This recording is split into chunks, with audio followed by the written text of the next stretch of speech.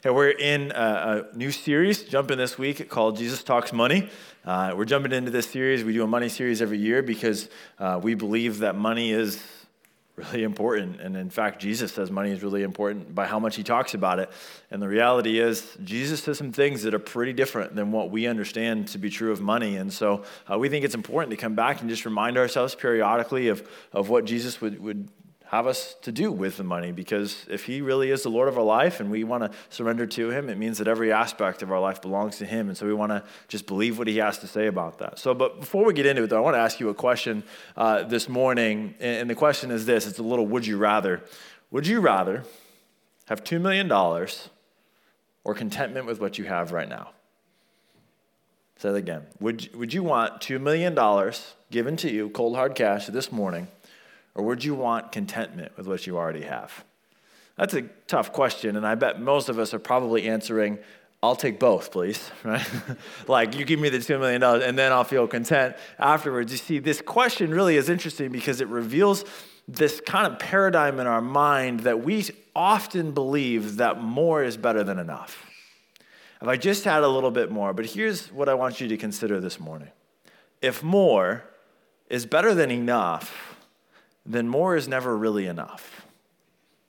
If just a little bit more is enough, then more is never really enough. I call contentment kind of the unicorn of our heart, right? Some of you wonder if it even exists. And if it does, nobody's ever really seen it. And if you get a glimpse of it, it runs away, right? Like, there's just this craving inside of our heart that just a little bit more. See, because the reality is, some of you are like, that $2 million would be exactly $2 million more than I currently have. But I've talked to lots of people who have $2 million, and they'd be happy, perhaps even maybe considering being content with $2 more million than they currently have. But it's just not a reality. See, Jesus is going to come and talk about money in a way that's getting this to sit in our hearts. That the more that we're after is not really what we're after. What your heart really wants is this feeling of having enough, of being content. And Jesus is going to give us a pathway to get there, but in doing so, he's got to unpack some lies that we've come to believe about money. In Luke chapter 12, Jesus is addressing several lies, and he's going to use a parable to do that. If you don't know what a parable is a story that Jesus used with a spiritual meaning that we then learn from what Jesus is using out of the story. And he's going to talk about one big lie and then three other lies that we begin to believe, and how we should reorientate our mind and how we think about money. And it would lead to all that God has for us, because the reality is, greed doesn't just lead you to someplace bad. It takes you from someplace good, which is what we're going to talk about today. So Luke chapter 12, go ahead and open with me to Luke chapter 12. We'll sing a song when we do it. Verse 13. I didn't look up, so I don't know who it was. I apologize. Someone in the crowd says, my phone's in my pocket, so I know it wasn't me. Someone in the crowd said to him, "Teacher, tell my brother to divide the inheritance with me." Jesus replied, "Man, who appointed me a judge or an arbitrator between you?" Then he said to them, "Watch out. Be on your guard against all kinds of greed. Life does not consist in an abundance of possessions." Now, what's happening here in this is there's this dispute about this inheritance that's gone public enough. Like, if you are at the point where you're ready to go find a stranger on the street and ask him to deliberate an argument between you and your brother about money, something's gone wrong. And they don't really know Jesus, and so Jesus is proving this point that this greed for money has come to the point that he's willing to publicly shame his brother to get what he wants. So there's some really bad motivations in here. And he says very clearly, watch out. Just be on guard against all kinds of greeds. And he's going to address the lie that we all can be tempted to believe, which is this, that life does not consist in an abundance of possessions. If I was to put a tagline under the American dream, the tagline would be, life consists in the abundance of possessions, or at least the quality of life consists in the abundance of possessions. Is that not the dream and narrative we're being sold in marketing? This next possession The abundance of possessions will determine your quality of life. You deserve comfort. You deserve ease. See, but the reality is this was a problem in the human heart long before Facebook was listening to your dinner conversation and putting an advertisement on your phone later that night, right? Like I was talking to my wife the other day. It all happens. I was talking to my wife the other day about upgrading the interface in her car because it's really, really hard to work. Never Googled it, never looked it up. Sure enough, there's a YouTube advertisement on putting a new interface in the car. I was like, this is true, okay? All right. But before that, this was a problem in the human heart. Before the Amazon delivery man came to your house more than your friends did. You're like, I just outed 3/4 of the church, all right? There's something in us that thinks the abundance of possessions affects the equality of my life. And Jesus is coming to say, no, it doesn't. Your life is far more than the things you acquire. Your life is far more than the things you desire. And he's going to go on to address 3 really big lies that shape the way we think, or at least are tempted to think about money. And the first lie is that this is because I think it's all from me. Because I think the abundance of possessions is a result of me. Let's see what he says here. And he told them this parable: the ground of a certain rich man yielded an abundant harvest. Now, you may just read that and kind of pass by, but what you need to remember is the farmer understands very clearly that everything he has, he's not directly responsible for. He can't cause the rain to fall. He can't cause the sun to shine. He can't cause that seed to grow. Now, he can do all of the work and the precursor work, but he is at the mercy of God and the weather for his harvest. And so this man would understand, I don't get anything I have without God blessing it. But the problem is most of us aren't farmers. And you have to get over an even bigger hurdle because the amount of hours you put in is directly tied to the paycheck you receive. And so the temptation to begin to believe that I worked for this, therefore I deserve it, because of my blood, sweat, and tears, I have earned this, it can lull us into this belief that really the life I have is because I've worked for it. No, I'm not denying the fact that you've worked hard. There's lots of people that have worked hard, but you have it because God has decided to bless you with it.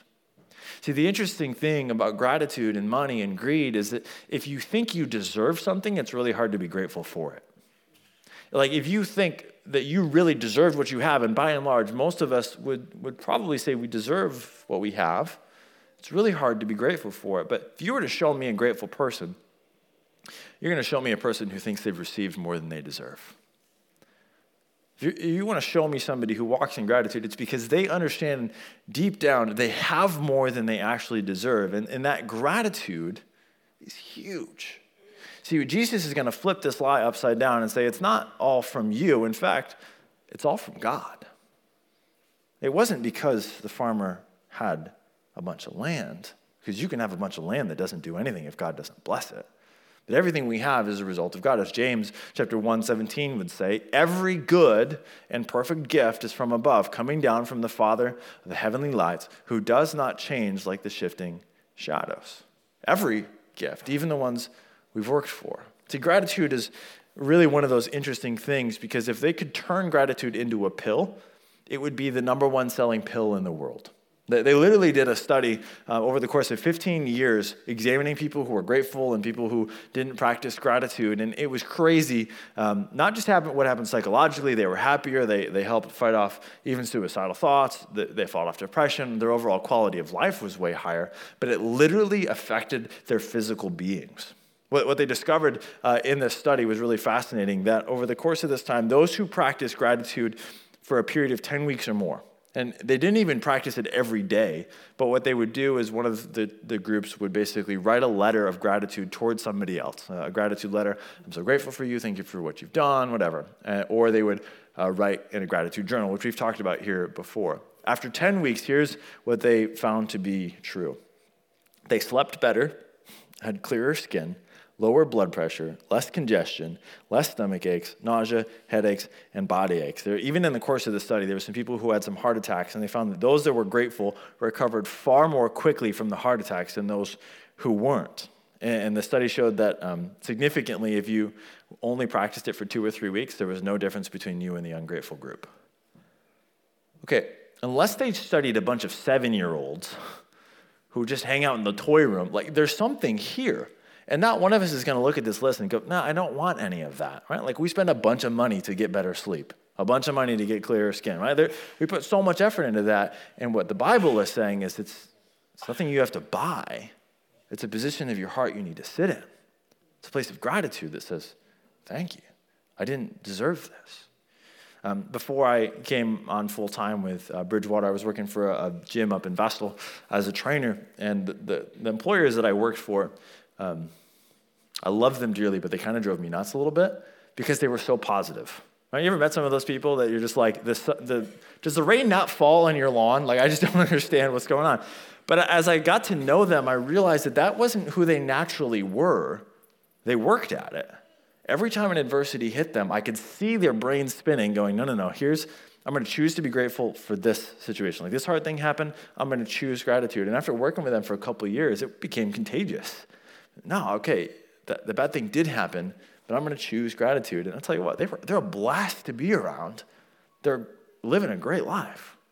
And they would attribute it to gratitude. So my challenge for us this week is, some of us are more naturally bent that way. Some of us aren't necessarily bent towards gratitude, but it's a practice you can put in your life, and we want to help you do that. So go ahead and, if you have your phones with you, go ahead and take your phones out. And I want you to text this number here. It's our church number. I promise we won't bombard you with anything else. Go ahead and text the word thankful to 570-278-2352. It's the church number. And what's going to happen is you're going to get a text message, just one text message for the week, and it's going to send you a reminder to do one of two things. To either send a gratitude letter to somebody, so maybe you get a box of thank you cards and go ahead and write a thank you card to somebody you know or somebody you're grateful for. Your mother would be a good start to go ahead and write one to her, all right? Just a little free one there, okay? Or to write in your gratitude journal. And so this is going to be a text for the next 10 weeks, and I would put this to the test. Give it an honest effort at gratitude, and if your life is worse for being grateful, go back to griping. That's fine, okay? Not really. You'd be bummed. But put it to the test. Does it actually change what's going on in your heart? Go ahead and text that number. If you miss it, it is the church phone number, so you can go ahead and text it later. Here's the second lie that we can tend to believe about money. Because I think it's all for me. Not only do I think it's all from me and as a result of my hard work and my sweat and I deserve this and nobody gave me a leg up, I got here on my own, but we also think it's then for us. See, that entitlement begins to shift. Let's see how this is true for the man. Verse 17, he thought to himself, what shall I do? I have no place to store my crops. Then he said, this is what I'll do. I will tear down my barns and build bigger ones. There I will store my surplus grain, and I'll say to myself, you have plenty of grain laid up for many years. Take life easy, eat, drink, and be merry. Do you notice something in that? I made it red, so I hope you notice it. All the personal pronouns in there. He thought to himself, what I do, I have no place to store my crops. This is what I'll do. I'll tear down my barns and build bigger ones. There I'll store my surplus. And also, like he's the Grinch. He's talking to himself up there in Whoville. I'll say to myself, right? You can't keep skipping dinner on yourself, okay?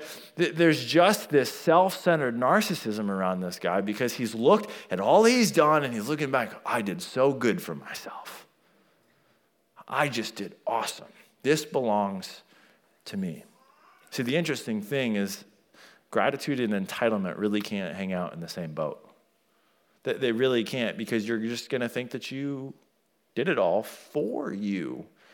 See, Jesus is going to turn this upside down and say, it's not all for you, it's for others too. The generosity we've been given is not for us, but it's for others. See, we set ourselves up when we think it's for us that really everything else kind of fits into that box of what's good for me. Where Jesus is going to say, no, you've been blessed to be a blessing to others. See, when we're blessing to others, it's fun, isn't it? It's a joy, isn't it? You get to look at these barns and say, how could God use this? What I want you to see about this text, though, is that he has a plan. He's not content yet. You realize that? He has a plan to be content, but he's not there yet. And the reality is we all have a plan to be content. When I just get there then. When I just make X amount then. When I just then. What is that? That's a plan to be content. But it's not contentment. Don't confuse the two. It's like the unicorn. Because every time you get there, what? The bar moves.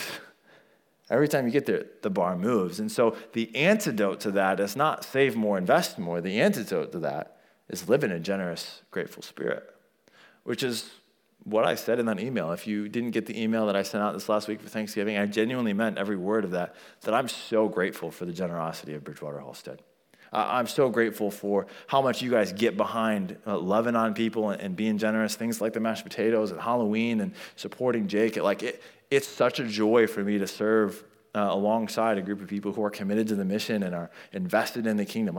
That's so fun for me. I talk with pastors across the state and really all across the nation who I'm hearing what they're having to deal with, and I go, man, I don't want to say it out loud because I don't want you to feel bad, but I feel really blessed, just to work alongside a group of people committed to the mission. So I just want to say thanks. Thanks for believing in this. Thanks for this being true of your life, that you're just an incredibly generous church. It's a joy for me. My mother-in-law is here this morning. I didn't know she was going to be here, so she gets to be a sermon illustration real quick. Sorry, Beppa. But walking through my mother-in-law's house, there's a sign on her wall, and it says this, gratitude turns what I have into enough. Gratitude turns what I have into enough. And this sign has always struck me as I walk through. I didn't really think about it the first time, but as I began to walk through the house and just continuing to look at it, I thought, isn't it interesting? Gratitude literally has the power to change not what's in our hands, but how we view what's in our hands. It literally has the power to say, man, what God has given me is truly enough. What's in my hands is more than I deserve. And greed and entitlement go hand in hand. And it's a dangerous road, not because of necessarily where it leads us, though it leads us to difficult places, but what it robs from us. The other week, I guess this was 2 months ago now. I keep doing that the other week. Something about having kids, everything was the other week now. This is last year, okay? No, this is okay. It was 2 months ago. Anybody relate to that, though? You know what I'm talking about? All right. I don't feel as bad. This was probably about 2 months ago. I was at a church function, and somebody came up to me, and they shook my hand, and they did one of those whole, let me shake your hand and give you money and the same thing and smirk at you. And I looked down, and you didn't have to do that. And I said, no, it was my blessing to do that for you. It was just a joy to do that for you. And I said, oh, cool, thanks. Really appreciated that. And my mind just began to think, oh, cool, I can kind of pay this bill with it. Or, my brain just kind of went a bunch of different directions, what I could do with it. And probably 2 hours later, I come back in the church building, and God just really, really clearly struck in my heart that there was somebody I saw who I was supposed to give that money to. And I thought, but it was their gift to me. And now I have to give it away. And that statement just struck me in my heart. It was their gift to me, which means I didn't earn it, I didn't deserve it, I wasn't entitled to it. And yet, in that brief 2-hour window, my heart began to think I deserved it. My heart began to think I earned it. And I don't say this to pat myself on the back. I tell you this story to show how quickly our heart can move from one of undeserved gratitude to one of entitlement so quickly. Now, I repented and joyfully gave the money over, and the person lit up like a Christmas tree, and it was awesome. But how quick did that happen? The gift became what I thought I was entitled to, and how much more true would that be of our paychecks, of the things we have worked for? And the invitation of Jesus is hold on to something better than money. Hold on to the provision of God and handle it wisely. But hold on to peace, that God's bigger than what's in your hands. Here's the last lie that Jesus is going to confront here, and it's this. Because I think I have more time. Money has a way of convincing us that we think we have more time. But God said to him, you fool, this very night your life will be demanded from you. Then who will get what you have prepared for yourself? Do you catch that? He's not being reprimanded for being wise. He's not being reprimanded for saving. And in fact, the book of Proverbs would encourage saving, would encourage handling your money wise, would encourage taking care for meager years. Right? This is the whole story of Joseph. The problem is he's built these things for himself. This is how it will be with whoever stores up things for themselves, but is not rich towards God. But is not rich towards God. He's talking about the fact, and here's the reality, God doesn't need your money, right?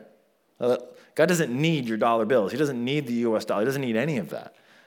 So when he asks us to be generous, it's not because he ran out of his budget line item and needed you to fill in, because he wants you free from something else. He wants you free from this idea that the abundance of possessions will kind of work as a mask to your real spiritual problem. That we can hide behind success, we can hide behind position, we can hide behind all of those things, and it will mask the reality that we have a spiritual need for a spiritual Savior. And so he's saying, don't think that you get to stand before God with all of your goodies and buy more time. And see, we know that to be true. But the reality is more money won't buy me more time. And that's true. But does that reflect how we live our life? Does that reflect how I engage with work? Does that affect with how I engage with generosity? I want to put these 3 points up here that we've talked about, how Jesus kind of corrected these points. What if, really and truly, we sat, and maybe you already do, and this is just a reminder for you, that everything you have is from God. See, I didn't earn my intelligence. It was a gift, okay? Some of you would argue I should have gotten a gift receipt with that one, but it was a gift, okay? I didn't earn my physical health. That was a gift. I didn't earn the fact that I was born in America with all of these opportunities in front of me and not in an impoverished country. That was a gift. So that gratitude begins to take deep root, and that then makes me realize that if I have enough, if God really has given me enough, I'm open-handed. If I don't think I have enough, it's very difficult to be open-handed. And more money won't buy me more time. The reality is we will all one day stand before God, and the things we have spent our life for won't be there to defend us. What will be there is how we walked with the Lord, how we honored his word, what Jesus has done for us, and how we treated others. See, I asked myself a couple questions, and if you have a pen and paper or notes on your phone, go ahead and write these down. I encourage you to think about them, and if there's 2 other questions for you that would work better, that's fine. But whenever I'm tempted or interested in purchasing something and I want something, right? And trust me, there's a list in my head. I'm human too, okay? I ask myself these 2 questions. The first question is this: will this add any value to my soul? Now, obviously, the answer to that question is no, it won't. But here's why I ask this question. It helps me unpack and reveal perhaps why I want this thing. Am I feeling insecure about something, and this new thing may help hide some of that insecurity? Okay, well, I think that thing's going to add some value to my soul, but it won't. It'll end up on a shelf collecting dust or at the thrift store. Or maybe, like there's a bunch of ways your heart could go. Maybe you're feeling lonely, and that new thing might solve that. Well, it won't. And so if the answer to my question is no, I'm not coming to this thing because I'm not looking for it to add any value to my soul, then sure, let's go on to the next step. There's no problem here. I just think it'd be a blast to have, and it'd be fun, and it fits within my budget. The next question is this: what am I potentially giving up to get this? What am I potentially giving up to get this? Because what I said in the beginning is it's not so much about the bad places greed may lead us, because, listen, money can buy you a lot of fun stuff, but what do you lose in the process? So for me, this question runs through my head. If I wanted that thing, what extra work do I have to do to get to afford that? And in doing that, would I lose quality time with my wife? I love that lady. I love my son. Would I really want to sacrifice that for that? It's a no-brainer for me so many times. I mean, things I've walked away from because I've realized I would have to give up so much to get there. Maybe it's the next position. Maybe this isn't a money thing for you. Maybe it's the next position. What would you have to give up to get that? Right? And so find some questions for yourself. These are just helpful ones for me that have stopped me from buying a lot of things that wouldn't have done anything for me. Here's why we're having this conversation.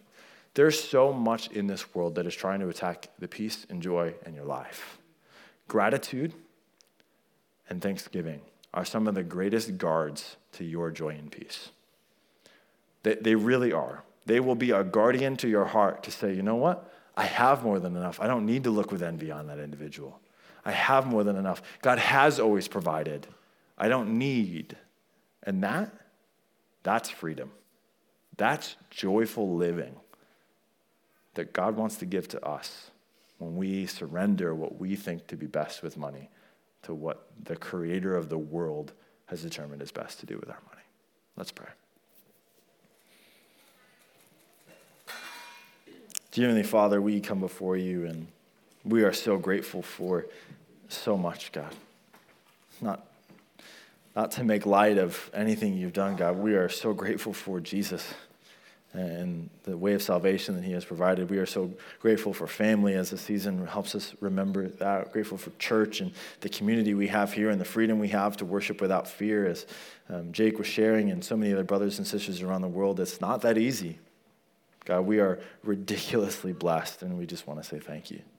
I pray that our hearts would be guarded in this season against anything that would detract us from gratitude, anything that would detract us from walking in joy with what you have so graciously given to us. I pray that as a church, we would continue to model that attitude of thanksgiving and gratitude, not just here within these walls, but in our homes and in our workplaces, that we would just be over the top grateful people, and that it would not only benefit us, but it would bring glory to your name as we rejoice in how good you are. We love you, Lord, and we praise you. In Jesus' name, amen.